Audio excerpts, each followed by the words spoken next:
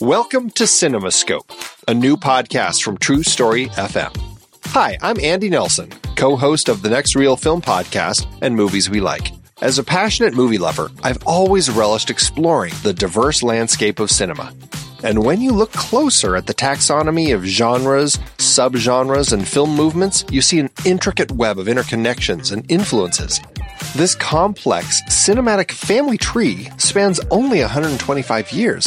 So how did styles as diverse as the French New Wave, New Queer Cinema, and Ozploitation emerge? What cultural, economic, and technological forces sculpted these styles? And what hidden threads unite them all as part of the same fantastic art form? Those questions sent me on a journey to explore each style and trace their impacts, all to better understand the bridges between different styles. And that led me here to CinemaScope. In each episode, I'll be exploring one particular genre, subgenre, or film movement in depth, inviting expert guests to help us all better understand what defines that style, how it came to be, and what branches it, in turn, influenced on this big cinematic family tree. For example, how did German Expressionism shape American film noir? What's the difference between Westerns, spaghetti Westerns, and Brazilian Nordwesterns? We'll examine the economic and socio-political forces that birthed categories like blaxploitation, and we'll spotlight visionary films and directors key to the evolution of different styles. So join me as we explore the complex forces that shape film's evolution and appreciate the diverse creativity possible in its relatively brief history. Let CinemaScope be your guide to understanding this art form we cherish, how its genres blend, bounce off each other, and advance a rich tapestry of storytelling innovation. Together, we'll gain a deeper appreciation for this wondrous, shape-shifting medium. Our journey begins soon. Be part of this adventure by subscribing to CinemaScope today.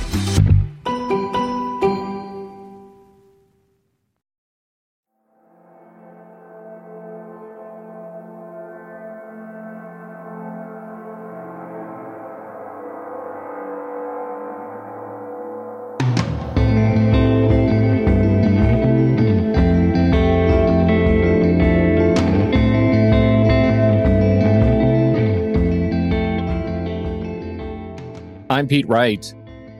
And I'm Andy Nelson. Welcome to The Next Reel. When the movie ends, our conversation begins. Ratcatcher is over. Goodbye, Snowball.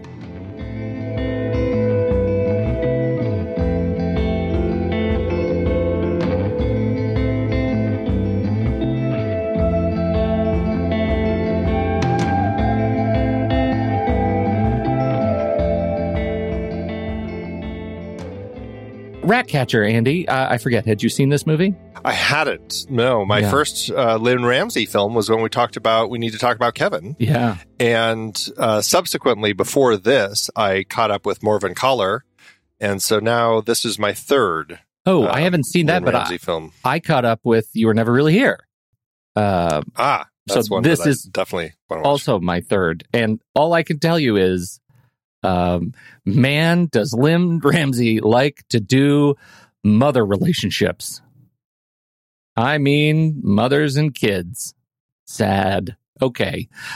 We are doing this as part of our Coming of Age series.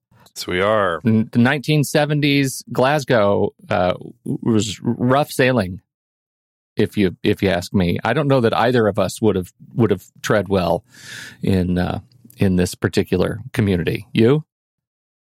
Not as an adult, but as a kid, like the thing with kids is like, I feel like they just adapt. And you probably don't even notice a lot of the craziness that you have to live through, you know? I guess I just feel like, wow, I might have been too sensitive a kid for a place like this, because there is a lot of just like, it's just, everybody's so comfortable spitting on each other. So much spit. In this movie, everybody's spitting out the windows. Everybody's spitting. Oh, F you, spit. just. I mean, I could have trucked with the profanity. I can do that, and I could I could do that at a very early age, but it's the spitting, I think, that would have been particularly demeaning. Too much Oh, spitting. well, we'll talk about the rest in a moment. Anyway, very excited that we've added this movie to our catalog. Yeah, and, I don't know. The more I watch Lynn Ramsey's films, the more I want to watch more of her films. And I only have one more to watch, so I'm a little disappointed. I need her to get on it and start making some more stuff. Doesn't she know the responsibility she carries as a filmmaker right. to your catalog? Come on, get with it. Exactly. I will say one thing that I did struggle with in this film, and Morven Collar to a certain extent as well, is the accents are so thick. And I had to watch this with subtitles because and what's funny is the subtitles sometimes would say it in the way that they say it. And I can't remember the exact words, but I'm like, well, that's not even an English word. What are they translating it to here? It was very funny. But yeah, it's definitely a thick accent all through this film. So yeah, beautiful though. I love listening to. I love listening to it. It's just sort of tonally fascinating. Keeps me engaged. It's an accent. If I was watching this in the theater, I would adapt quickly. But when you're watching it at home, it's just, it's a little trickier because the sounds and everything else in your house, and it just kind of distracts. And so it's just easier for me to throw the subtitles on sometimes and stuff like this. So, yeah. Well, Ratcatcher, when it was released, was not rated here in the States, but likely would have received, I don't know, PG-13 at least, if not a little more. There's definitely some, kids bathing in bathtubs non-sexually together, but then other, sexual sorts of things that happen. It's, it's a kids coming of age sort of movie. Sexual sorts of things that happen. That should be in the MPAA guidelines, that language specifically. Well, I was going to apply it to IMDb because that is the sort of language that often you find here.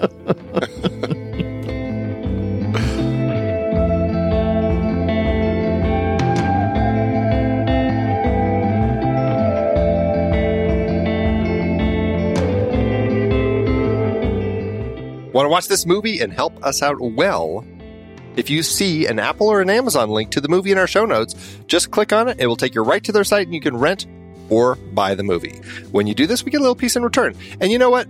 There are some movies that don't appear, but if it's a purchasable movie and you like buying physical media, you can do that too. That still helps us out. So either way, you get to watch the movie. We get a little piece of the action. So do the filmmakers. Amazon gets probably a big chunk. And, everybody's happy. Amazon gets a big chunk of our lives, Andy. Amazon, out of our lives. But if you want to not give away money to Amazon and give it instead to another company and us, you can do that over in our merch store at truestory.fm/TNR merch. That's our TeePublic store, and you can get shirts, stickers, mugs, masks, pillows, and more with anything we're coming up with. And this week for Ratcatcher, what's on my list of things to do is to make a shirt with a balloon holding a rat, and maybe there will be a moon under it. Those three images need to be on a shirt and a mug for me. So it could also be for you. truestory.fm/TNR merch. Was it a rat or a mouse? I think it was a mouse, but the title is rat. Yeah. So, I know, but I was like, I think that he had a pet rat in a world full of rats, a pet mouse in a world full of rats, and he sent his mouse to the moon. Yeah. Goodbye, Snowball. Goodbye, Snowball. Well, we would love to feature some audio reviews from you, our dear and sweet listeners. Just send us your audio file to reviews@truestory.fm. You can record it right on your phone in your audio recording tool, whichever type of phone you have. Just email it to us at reviews@truestory.fm. Right when you watch the movie, it just might get featured on the show. So send it our way and be a part of the action. And is that what they say? Not sure. Yeah, it does. It's exactly what they say. I'm sure of it. If you're wondering what movies we're going to be talking about so you can prepare your voice memo review, just head over to letterboxd.com/thenextreel. That's our HQ page over at Letterboxd. It's the best social network for movie lovers, for sure. And while you're there, if you fall in love with it, like we have, you can sign up for a pro or patron membership, remove the ads, and get use the discount code NEXTREEL. Or you can just visit thenextreel.com/letterboxd, and the discount code will already be applied. And you can get your 20% off your pro or patron upgrade. This works for renewals as well. Just like becoming a member over at Letterboxd, you can also become a member of our show. Right on our website, through Memberful, you can join and you get all sorts of wonderful bonus episodes. Sometimes you'll get some stickers that show up in the mailbox for you. All sorts of stuff. We have tons of bonus episodes, including our monthly member bonus episodes. They fill in a gap from a previous series that we've covered somewhere across the 11 plus years that we've been recording this show. And, we do one of those once a month. This month, for March 2022, we're doing Wild at Heart, which fills in a gap from our Couples on the Run series. Last month, we did Cactus Flower, which was from our Ingrid Bergman series. So it's a fun way to get extra episodes. We also do a Flick Chart re-ranking episode once a month where we shake up our Flick Chart tree. And we do a retake episode, which is at the end of each series, where we kind of do a as I like to say, a macroscopic view of the entire series and just kind of chat about all those bits and pieces and the connective tissue between. That was a lot of science you just dropped on me right there, Andy. I know. Connective tissue, macroscopic. Macroscopic connective tissue. Head over to truestory.fm/TNR membership to learn more about our membership tiers and that macroscopic connective tissue. The most it'll cost you is $5 a month or $55 a year.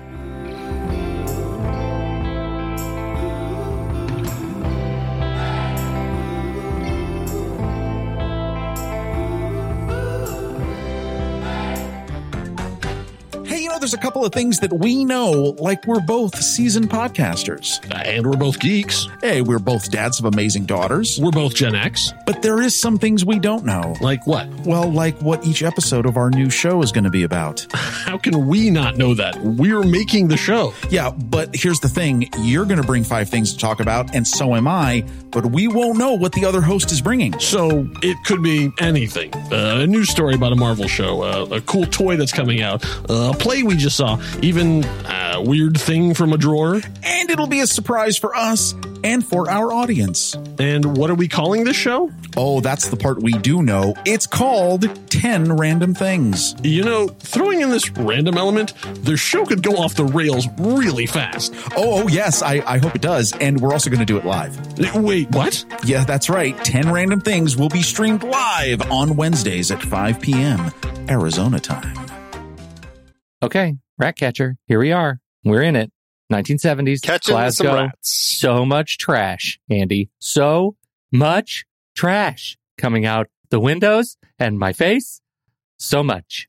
I'd like you to talk a little bit about that, because you did some digging into kind of the history of what was going on in 1973 Glasgow. What did you dig up through all this rubbish? What's interesting is that I found a New York Times. There's a lot of this was a big deal, trademark, big deal, and it was a massive strike, the bin worker strike. It actually happened. I don't understand why the movie's set in 73, right? Yes, 1973.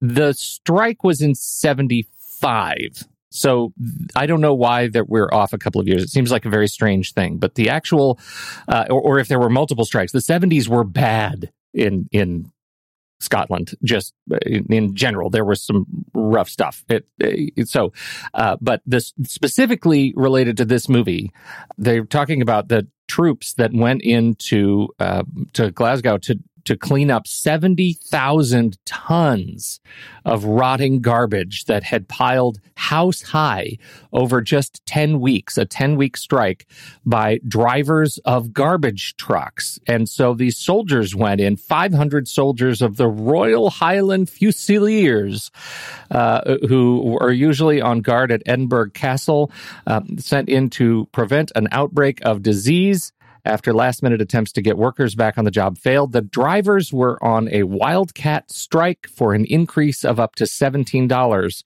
over their basic weekly wage of $77. $77. They wanted $17 more than that. And so these soldiers went in, these 500 soldiers went in and just started stepping on rats and shoveling rats and crushing them under their boot heels and to try and clean up the place. That's a lot of trash. And that provides the setting for Ratcatcher. We're in it. They don't really talk about it. It really is just part of the texture of the film. Yeah, right. Well, the other element that I think ties into this well is these places that they have people set up to move to, like they're actively rehousing people. Yeah, active. It's a slow. It's like sloth activity. Mm-hmm. It's very slow as far as this rehousing seems to be going. But they've been building kind of these new housing estates out in the outskirts of the city. And I think that was kind of an important element of the story, because we have this time where James takes a bus out to the end of the line and kind of hangs out in these half-built houses and is looking around, and it almost creates like this, this future, safe haven that he has in his mind now as a place where, he might be able to escape to. And from that moment on, and then of course we have that at the end where, we potentially see them moving, or do we? And it kind of creates an idea of that safe place. And I thought that was another important element in this, because, here they are just living in squalor, really, but there's at least that vision that he has of what could be, which I thought was valuable. Well, and you have a good point about the resilience of kids, and I think this is the double-edged sword of this movie, and particularly of William Eady's performance as James, our protagonist, that he is such an innocent performer, and the movie moves almost effortlessly between fantasy and our trash-laden reality, that sometimes I'm not sure what is fantasy. And to your point at the end, like he's already in the middle of the movie had this sort of central moment where he's gone out on the bus to the end of the line and seen this house at the edge of the wheat field and had his roll in the hay, I guess, where he's running through the field and rolling around and all of that. And that, in as much as that felt like reality, we're also in a space where the movie changes to black and white and does take a mouse to the moon by balloon to find other mice, all the mice that have been sent to the moon. And so the spectrum of what is fantasy and what isn't is, I think, pretty broad. That leads to the end of the film where, as you say, are they moving into this house by the field? The entire family is marching across the field. This is not how you move a house. Clearly, surely there are roads that take you to the house. I mean, he got there by bus, James. So what is it that, that marks his experience with fantasy and longing to be sort of free? Sometimes his performance is so subtle and so even that I didn't get a picture of what he really wanted. Was he just being resilient? Was he, or was he really, expecting to be free and longing for this new life ahead of him? I don't know that Ramsey was wanting to give us any easy answers. And I think that's what's interesting about it, is that, we see that kind of vision of the family marching to this new house at the end after he's kind of had this place. We have the military cleaning stuff up, but he's just, I don't know. It's like, is life ever going to change for him? Mm-hmm. He jumps into the canal and he's underwater, and then we cut to the family marching and stuff. And so is it like in his head? Did he just drown himself? Like what happened here? The canal and drownings weigh heavily on this film and on him because of of Ryan, who drowns kind of with James's, from James's action early in the film. And then Kenny almost drowns, but James's father saves him. Mm-hmm. And at this point in the film, is that his way out? Like the canal becomes an escape? I don't know. Or is it just kind of a vision and a dream, and he's fine, but he'll never get out of this? I don't know. I don't know if Ramsey wanted us to know, or just kind of decide on our own what we want to have happened with this. Yeah, I think that's a good point, because so much of the kind of thematic use of water, particularly, as you say, we have a spectrum of water here too. I mean, the drowning, his buddy drowns very early in the film. Like, it's the first major thing that happens. And so we are saddled with the death of a child in minutes of the movie opening. And now I'm spending a lot of my time in the first half of the film kind of trying to assess the weight of guilt on this kiddo. And because he's carrying some of that. He has a knowing look. He turns over his shoulder and looks back at the water and is looking, I guess, for his buddy, and then ends up running away, right? Or runs away and then looks back. And so there is some distance between him and then his buddy is brought up dead. It's horrible. But the setup following that, because the setup of his life comes after the major event, is such that are we supposed to ask ourselves the question of what is freedom from this place? Like, his buddy, did his buddy get out because he died? Did his buddy, find some sort of freedom from this life that he was living? Is that part of the question? Is he? I think when you bring up him jumping into the canal, like that becomes an open question for me. Like, maybe it is part of his journey to at least question, what is the value of his life, in this place? Is there ever a way out? And when you look at Lynn Ramsey's other stuff, like I have to bring up You Were Never Really Here, because that is another major theme in this movie, specifically the value of life and guilt and cleansing through water. Like, it is, it's another important, bit. This is not something that she takes too lightly, I guess I'm saying. Guilt is a big factor. I mean, Morven Collar, her second film, I mean, there's a big part of that film. I mean, it's about a woman who comes over to her boyfriend's place for Christmas only to find that he had committed suicide, mm-hmm. and his body is lying on the floor there. And really, it's like how she ends up dealing with her grief of that. And I mean, she makes some questionable decisions. He had written a novel that he was hoping she would publish afterward for him, and instead she changes the name on it and releases it as her own book. And so she makes some questionable decisions. But still, it's in an interesting way.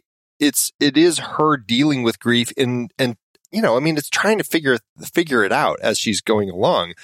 And I think that's really what we have James doing here is like, he's a kid, he doesn't know, he's just trying to deal with this. And you have, typical bullies in the neighborhood who do stuff. And you've got this awkward girl who kind of, they end up befriending each other, James and Margaret, as she's being bullied by the kids. They throw her glasses in the canal. But she also has gone through some difficult things, and perhaps there is some sexual abuse that she's experienced, certainly by these bullies, and the way that she and James connect with each other.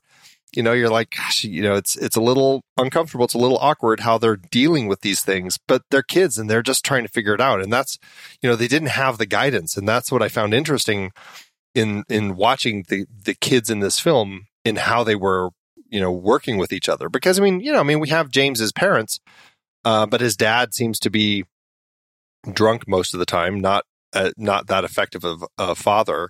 And his mom just often seems beleaguered. And so mm-hmm.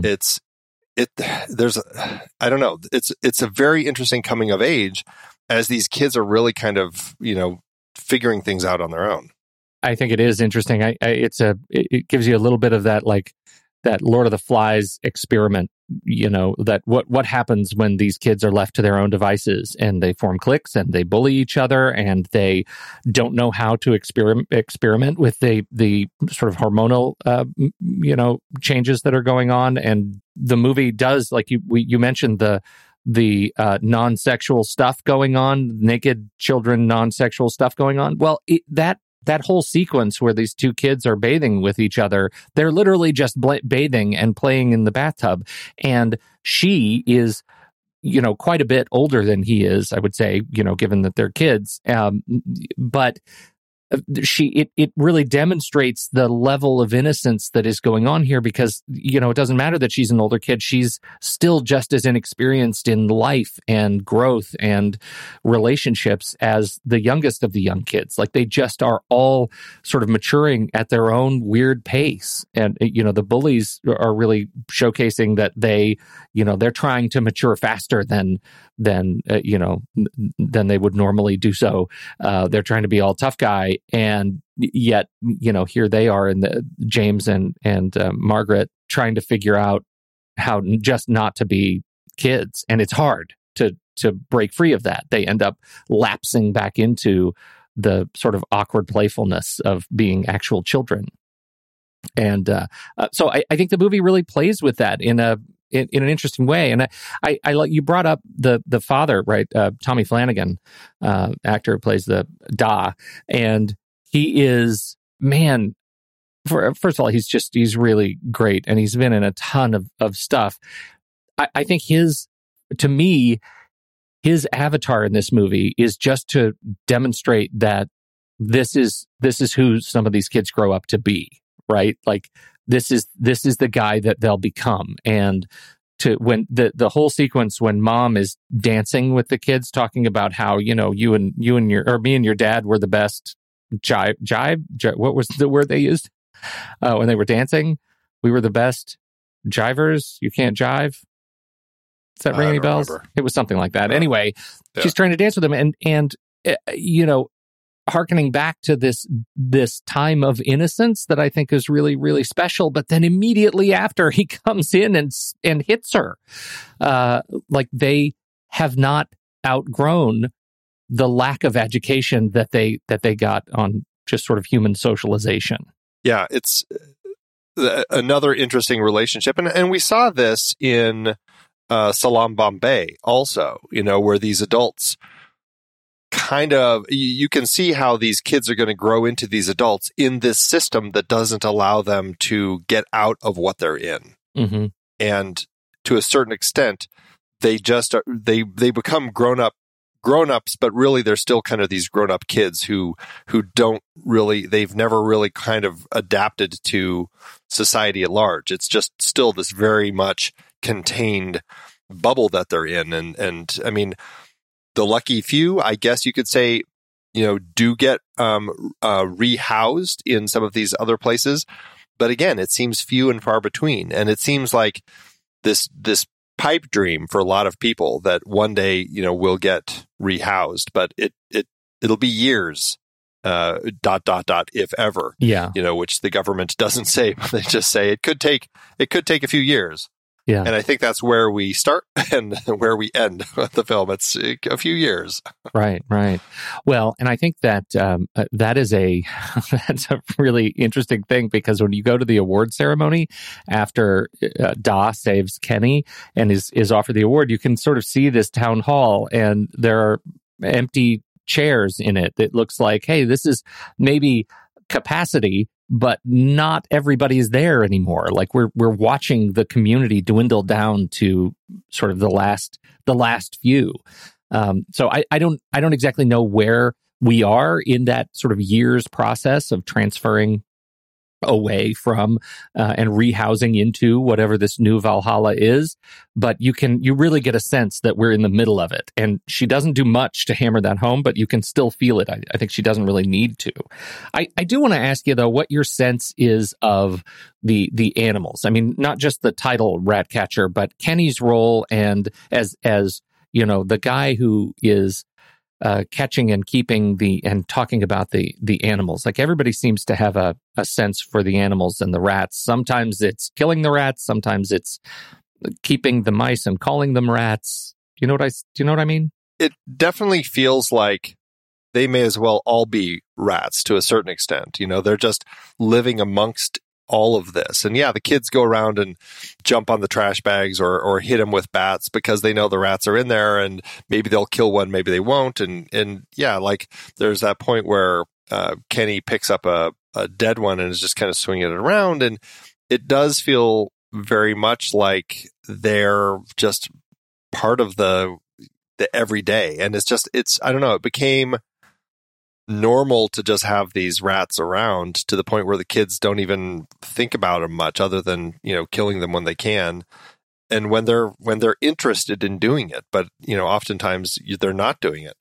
But it is, I think, just another element that draws that childhood fascination of these things that are running around. Yeah, there's a sequence in the background. He's hitting at a rat, and you see blurred out in the deep distance, you see a group of older guys walking along, and he says, somebody threw out a perfectly good dog, and the dog is dead, and it's just tossed on the pile. And that's the one experience of animals. And then you have the other side, which is Kenny and his role of saving the animals. And the bit where he brings his mouse down, his birthday mouse, and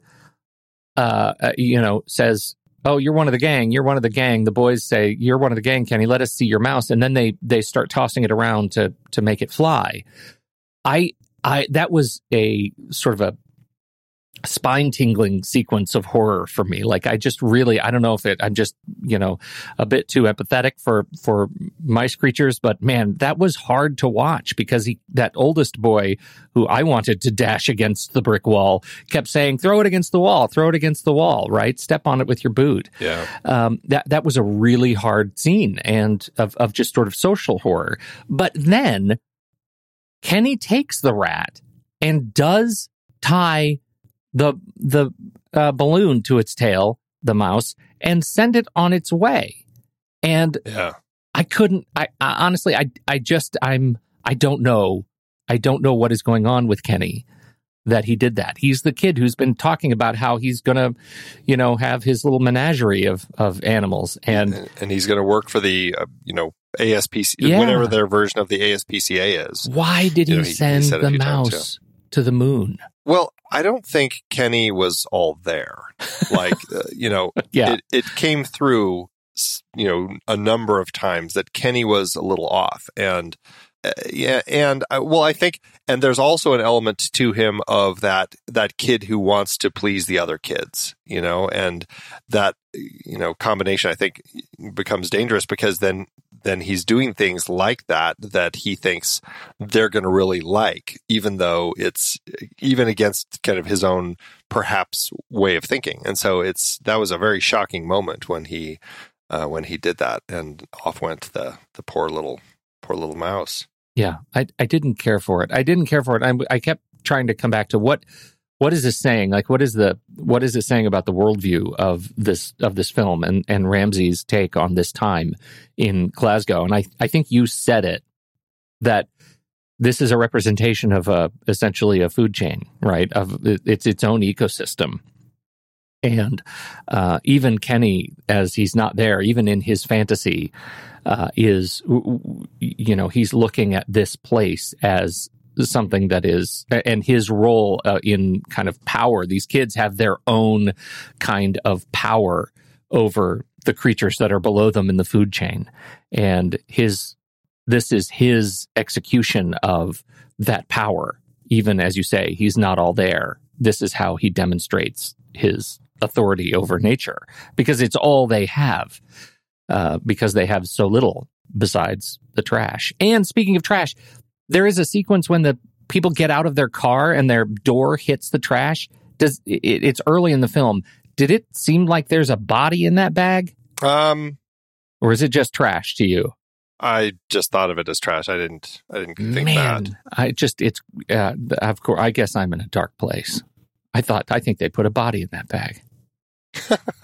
Anyway, you were going to say? Well, yeah. Well, going back to kind of your thoughts about Kenny and the animals and stuff. Another element that I think is important to consider is that the film is called Ratcatcher, and there's an element of kind of, I mean, obviously they're the whole idea of a rat catcher is, in this time, you're trying to get rid of these rats and get rid of all this squalor and everything. But I think there's an interesting element to Kenny kind of being a rat catcher. Here he's caught, or he has this animal and does what he does with it. But also, if we look at these people as rats also living in the trash, there's an interesting element to kind of like just kind of that fight for survival. And, Ryan gets, he drowns early on, and later we find out that Kenny saw James with Ryan. And yeah, I mean, James has been dealing with this guilt of possibly being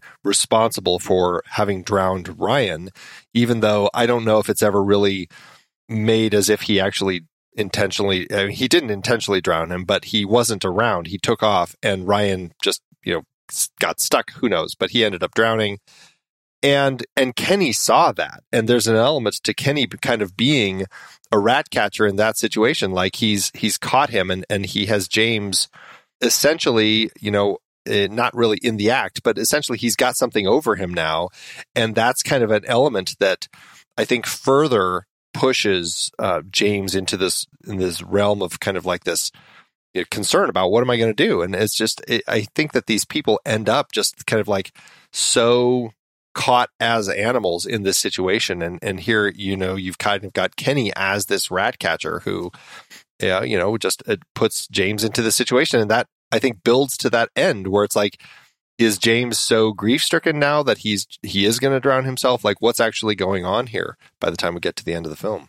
Well, I think that takes us to Lynn Ramsey, right? Because, of the films that I've seen and the films it sounds like that you've seen where our Venn diagram overlaps, these are themes that are really important to her, right? This whole assessment of children and how they deal, or young people will say, and how they deal with guilt and death and grief and, sadness and their place in the world. And they do it in such a way, these films, that they're incredibly sparse. I would call this film sparse.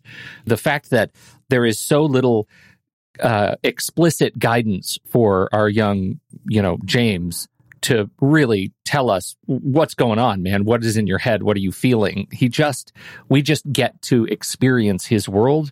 And that, I think, in her hands as a director, I think accentuates the experience for me. This feels open-ended and yet intentional filmmaking to me. And I found it enormously satisfying. What'd you get out of Lynn Ramsey as director here? Well, I mean, certainly watching We Need to Talk About Kevin, which, I mean, that was a stunning film for her to have crafted, the way that she structured the film and shot the film and everything. And yeah, I mean, I think we're seeing early signs of that in this film here. It's not quite as put together as that film is, but it's also a totally different story. And the way that she does craft it, I think sparse is a strong word for it.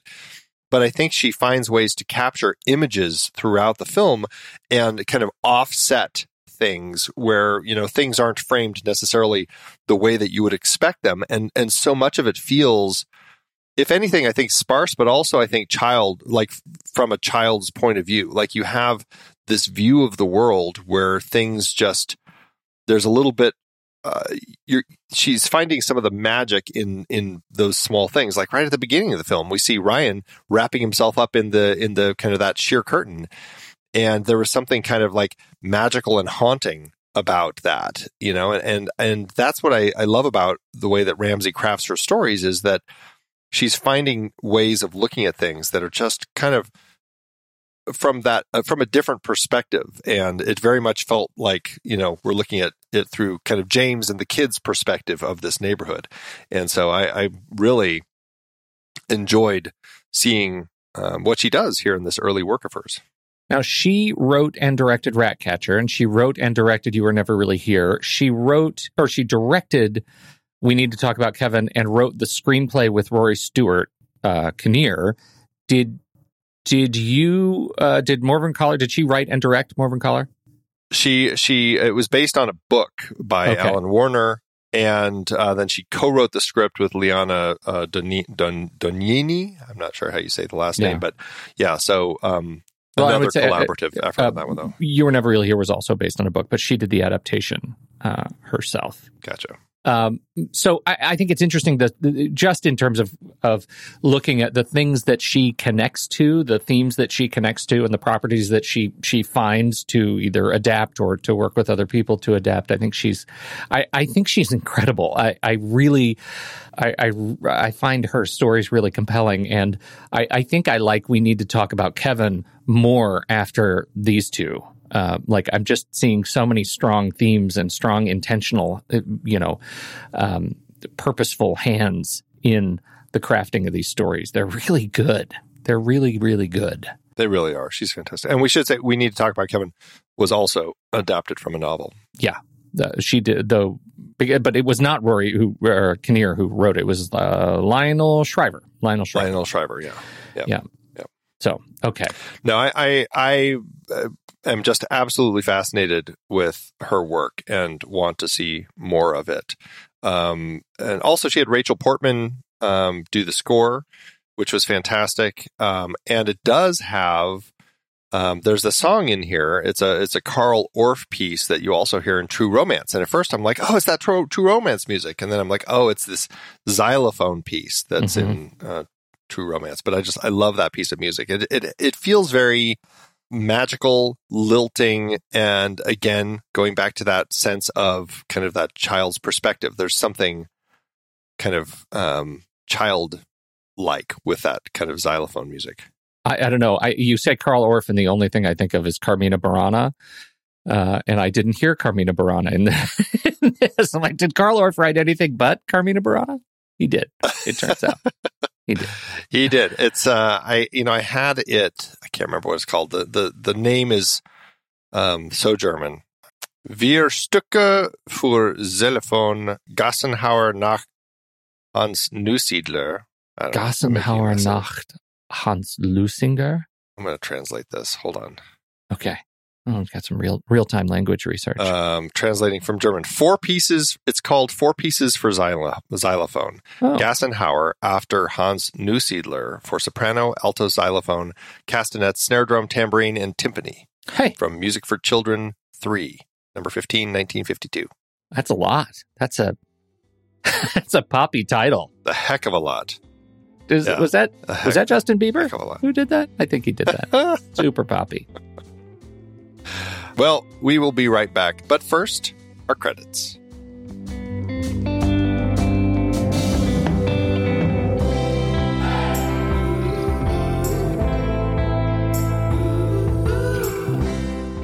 The Next Reel is a production of True Story FM. Engineering by Andy Nelson. Music by Dylan Drake, Oriel Novella, and Eli Catlin.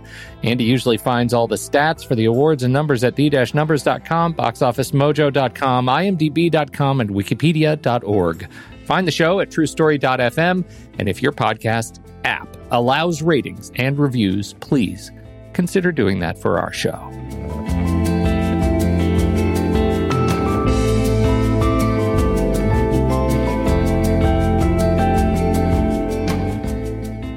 How did it do at award season, Andy? It did well for itself. 12 wins, 6 other nominations. At the BAFTAs, Lynn Ramsey won the Carl Foreman Award for the most promising newcomer. And I looked at that. I'm like, Carl Foreman? Who's Carl Foreman again? Carl Foreman was an American screenwriter and film producer who wrote films like The Bridge on the River Kwai and High Noon. He was a blacklisted screenwriter from the 50s and ended up moving to England and became quite prominent over there, working with a lot of big Brits. And that's why it's a British award, because Carl Foreman became quite involved in the UK. And as somebody who was blacklisted, obviously had a lot of important things to say in his work that came out of the UK at the time. So she won that, and the film also was nominated for the Alexander Korda Award for Best British Film, but lost to the film East is East. Just since I did that for Carl Foreman, I'll do that for Alexander Korda as well. He was a Hungarian-British film director, producer, and screenwriter. Starting in about 1930, he was very active in the British film industry and became one of its prominent figures. So Alexander Korda. So that's the BAFTAs. At Cannes, the film was nominated for Un Certain Regard, or I shouldn't say nominated. I guess it's put into the kind of category, the screening category of Un Certain Regard. And that is for films that they pick 20 films that feature an unusual style and non-traditional stories that are seeking international recognition. And I guess the winning film actually gets a grant that they can use then toward distribution. Beautiful People ended up taking that award, not this film, but still nice to be included there. And then this was one that I hadn't heard of before, the Riga International Film Forum, which is from this organization called FIPRESCI.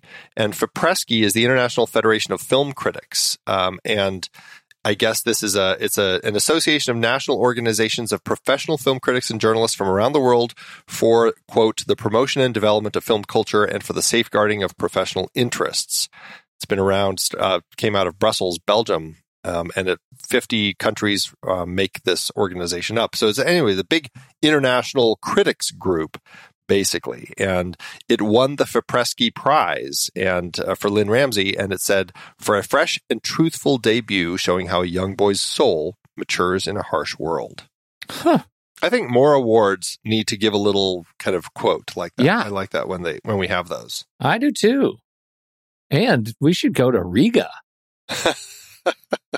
Right? On our way. On our way to Riga. Hello, Latvia.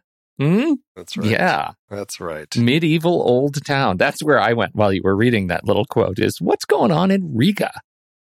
Don't know enough about it.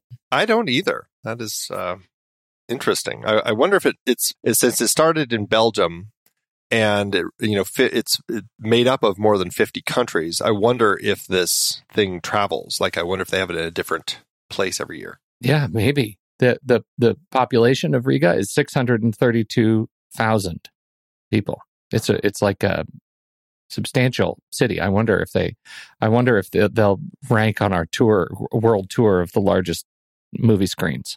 Interesting. Do you think Riga has a big IMAX? Yeah, right. What's interesting about FIPRESCI, this International Federation of Film Critics, Paul Thomas Anderson is the only director to have won the award 3 times. What did he win for? Magnolia, There Will Be Blood, and Phantom Thread. Yeah, I can see all of that. Yeah. All right. How did it do at the box office, Andy?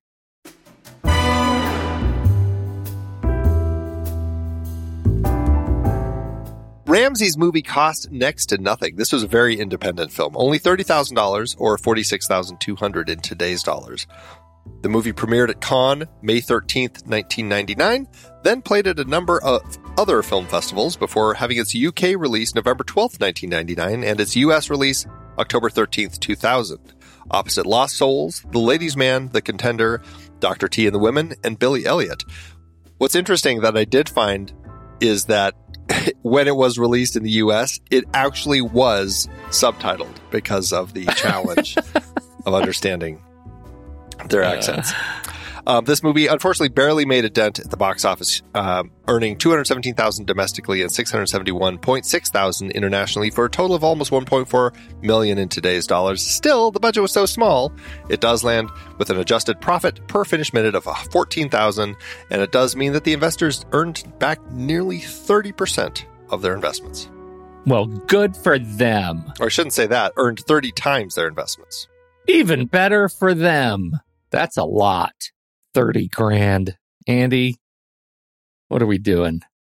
I don't know. Right? I'm gonna go make a movie about 1973. 1973 Phoenix. Colorado. You should do Phoenix, though. What was going on in 1973 in Phoenix? It's probably exactly the same as it is right now. People vacuuming their front yards. And yeah, It's good. It's be a good movie. I'll check it out. I am so glad we watched this movie. I really enjoyed it and love that to have it in the catalog. And like you, now I just have Morven Collar to check out. Where'd you watch it? Is it streaming? I bought it. You bought it. Okay. You don't have to buy it if you're an Amazon subscriber to get You Were Never Really Here. It's Amazon Studios picked it up, so you can watch it right now if you have Amazon Prime. So there you go. Excellent. That one will be easy to check out. I'm looking forward to it. And then, Lynn, I mean, come on, get something else in the pipeline. We want to watch more from you. Yeah. Does she have anything? Like, if I look at her on IMDb, she did a short film called Brigitte in 2019 about a photographer, but like, there's nothing. She has nothing that she's that's actively been reported on. Right. Well, pandemic was hard for a lot of people, so maybe things just slowed down and she took a break. That's possible. Yeah, maybe. So that's possible. It is possible. All right. Well, we want more, and I'm definitely looking forward to seeing what she comes up with soon. Oh, she's producing a movie, executive producer for a film called I Feel Fine that has been announced, directed by Amber Trentham. Set in 1980s Glasgow, teenager Johnny White becomes embroiled in crime and drug addiction. When a bounty is placed on his head for a crime he didn't commit, he must get to the safe haven of rehab in order to stay alive. Huh. Dominic West, Gary Lewis, and Billy Boyd. Oh, I like all those people. Interesting. Okay, well, she's helping other people get their stuff going. So, I'm okay with that. All right. Well, we will be right back for our ratings, but first, here's the trailer for next week's movie, Sofia Coppola's The Virgin Suicides.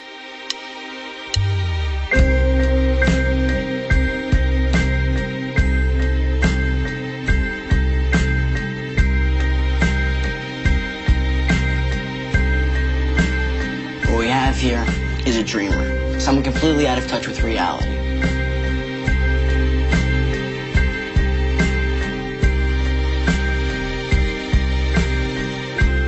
Let's go.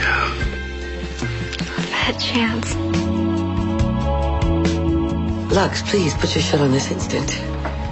Are you an aviation enthusiast? I don't know if I'd call myself an enthusiast, but Do you like to wrestle?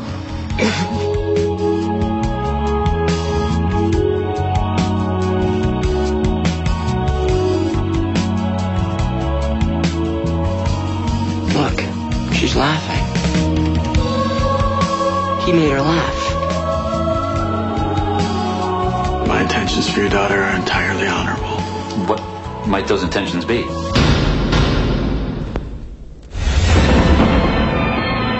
So much has been said about the girls over the years, Those girls have a bright future ahead of them. but we have never found an answer. Her act was a cry for help. I heard it was an accident. Even then, as teenagers, we tried to put the pieces together. We still can't. We got a full tank of gas. We'll take you anywhere you want to go. About time. We've been waiting for you guys.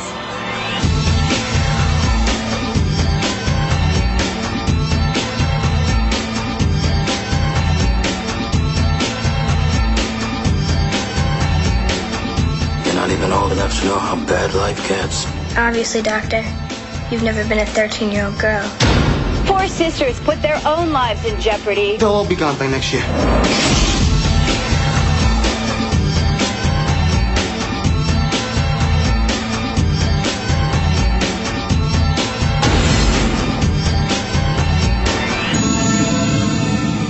We would never be sure about the sequence of events.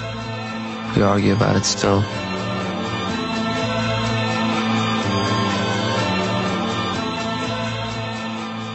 Sofia Coppola. Yeah, I know you're a big Sofia Coppola head, aren't you? I am. I'm a cope head. She's Copalicious. And maybe it's just copacetic. Copacetic. Copalacetic. Copalacetic. Oh, that is fantastic. I'm honestly nervous to talk about that with you next week because I know, I'm being cheeky. My recollection is that she's one of your least favorite it's true. filmmakers. Your memory is right. Okay, it's going to be fun. Letterboxd, Andy. How did you end up doing Ratcatcher on your old Letterboxd? Even after this conversation, I'm still struggling with where I'm settling in on this one. I feel like I'm at 4 stars and a heart. I think, yeah. I've been fluctuating between 3.5 to 4.5. And so I think it just makes sense to stick with 4 and a heart and say that's where I sit. Why 4? Like, where do the stars fall? And I know you hate that question, but I'm really curious. Well, especially coming from you, who doesn't even believe in half stars. No, I don't. Certain things I don't believe in. You should be proud of me that I said 4. I am really proud of you. Yeah. I'm not 100%. It's a more challenging is not the right word, but it's a film I feel less interested in coming back to kind of look at as a film as quickly as like we need to talk about Kevin, which is a very difficult film, difficult story, but the craftsmanship in that film was just so just off the walls awesome that like I instantly wanted to just watch it again because I was just like, this is a true craftsman at work here. This film, I feel that there are signs of that there. I wasn't as drawn to it as much, I guess. It just like I didn't completely click with this one as much as I did the other film. So I feel like 4 stars. I feel okay with that. But part of me also says 3.5. Like it's a good story. I didn't love it, but I was really drawn to the characters and kind of I still really like the film, you know? Wow. So that's why I'm torn between my ratings here, but I think 4 is a good average I feel okay with. Okay. Do you want to try and call your shot for mine? What 4. Do you think? You think I'm a 4? I'm about to disappoint you, Andy. I would have been a 4 when I finished watching the movie. And then I slept on it and I woke up and I found myself really absorbed by these kids and these performances. And I looked at it when I finished it, my thought was, my God, that kid was such an innocent performer. Like I just didn't get anything from him. Like it was just a tabula rasa. And what am I getting from this performance? Like, I really don't know what he's thinking. And I woke up this morning and I was thinking, wow, that was really great. Like I have a whole new picture of what this movie is about as a result of his restraint as a performer. And I am a 5 star and a heart on this movie. Believe that. Fantastic. I believe it and I love it. Yeah. I think that's awesome. Yeah. No, I'm really, I am Lynn Ramsey bull is what you'd call that. I'm bullish on the Rams. I am Andy. I'm a real Rams head.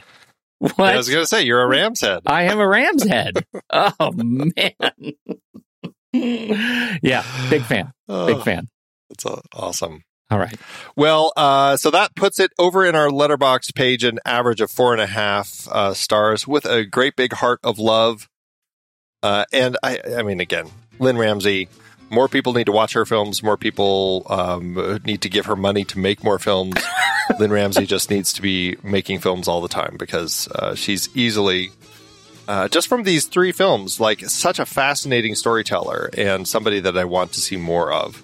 So I'm looking forward to seeing You Were Never Really Here, and, fingers crossed for whenever that next one comes out. Can't wait. And I just realized, surprising no one, Andy, I have not posted a review for You Never Really Here. It was a while ago when I was in the dark days of Letterboxd. So I'm going to use this opportunity to write the review and post it alongside my Ratcatcher review. There you go. Well, look at that. I know. I noticed that you hadn't. You said that you watched it. I was just like, he probably just watched it yesterday, and nobody would know because, he's I was too busy watching Marvel movies yesterday. How could I possibly watch this? So, what did you think about Ratcatcher? We want to know. Join us over in our Discord community and then hop into the Show Talk channel. We're going to be talking about this movie this week. When the movie ends, our conversation begins.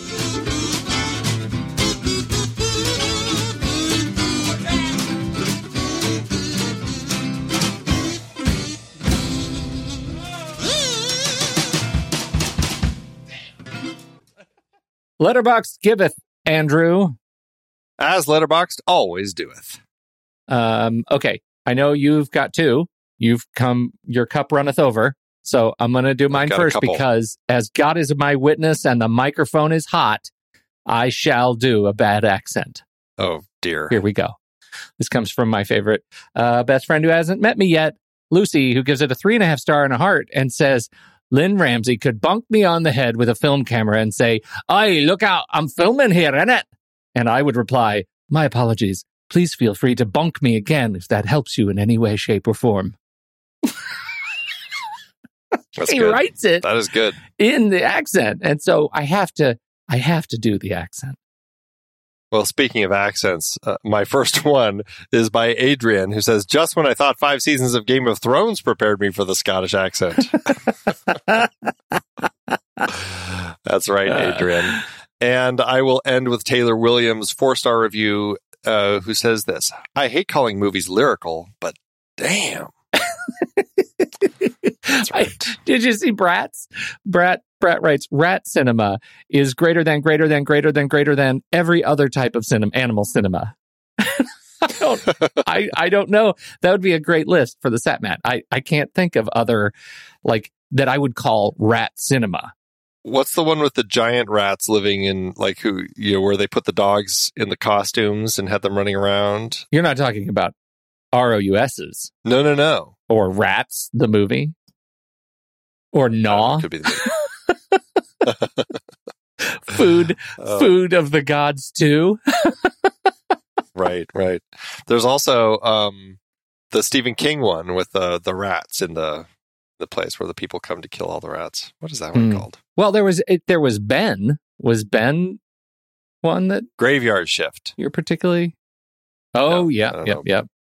Yeah. Oh, I like the tagline for rodents. It's RODENTZ, rodents. And the tagline is "Hide the cheese." Deadly Eyes is the one where they dressed up dogs in rat clothing. All right. Little rat outfits. Dachshunds. Oh my God, that's fantastic. I'm sure if you saw Cruella, you probably would get an idea of that because they dress up that little dog as a rat. It's kind of funny. That's too funny. Do you know Peter Weller was in a Rats movie? Of unknown origin, the terrifying last word in Home Invasion from the director of Tombstone and Cobra. That's awesome. Huh. All right. We're going to have a whole rat cinema list that we're going to be doing. A whole series of rat movies. I can't wait. This is going to be one of our franchises. Isn't there a Rats franchise we can do? Night of Terror. There has to be. Notte di Terrore. All right. Hey, thanks, Letterboxd. You know what I got the other day, Pete? Stephen King's latest. Want to borrow it? Do you know who you're talking to? What do you mean? Andy, when's the last time I read a paper book? It's been decades. I would much rather use Kindle, or better yet, Audible. What am I thinking? I don't read paper books anymore either. I am an audiobook guy all the way. For those of you looking to listen to the books behind the films we talk about here on The Next Reel, get a free audiobook download and 30-day free trial at thenextreel.com/audible. It's the way to go. Okay, we are going to play a little game.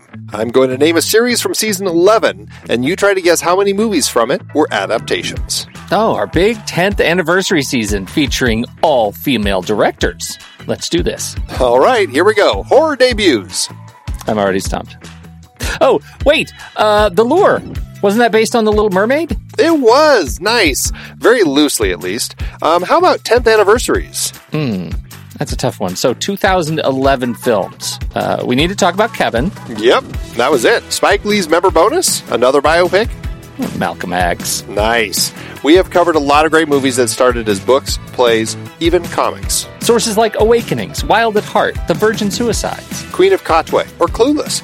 So many great movies from so many great sources, and they're all on Audible. Producing this podcast is a lot of fun, but takes a lot of time. We've dropped the dynamically inserted ads because they're so annoying and have no connection to our content. Plus, they just jam those things in wherever they see fit. We listened to you when you said you didn't like them, so now we're directly appealing to you, our dear listener. Please consider an Audible subscription to help support The Next Reel and our family of podcasts. I have been using Audible along with my family for decades now. I love it, and I have read hundreds of books through it. I couldn't be more pleased with their service, and I know you'll love it too. Head to thenextreel.com/audible and get your free trial. It really helps us out, and you have a world of over 200,000 audiobooks open to you. So much great material available. Dive in with a free 30-day trial at thenextreel.com/audible. Start listening to amazing audiobooks of your favorite movie source material with your first free audiobook today. That's thenextreel.com/audible.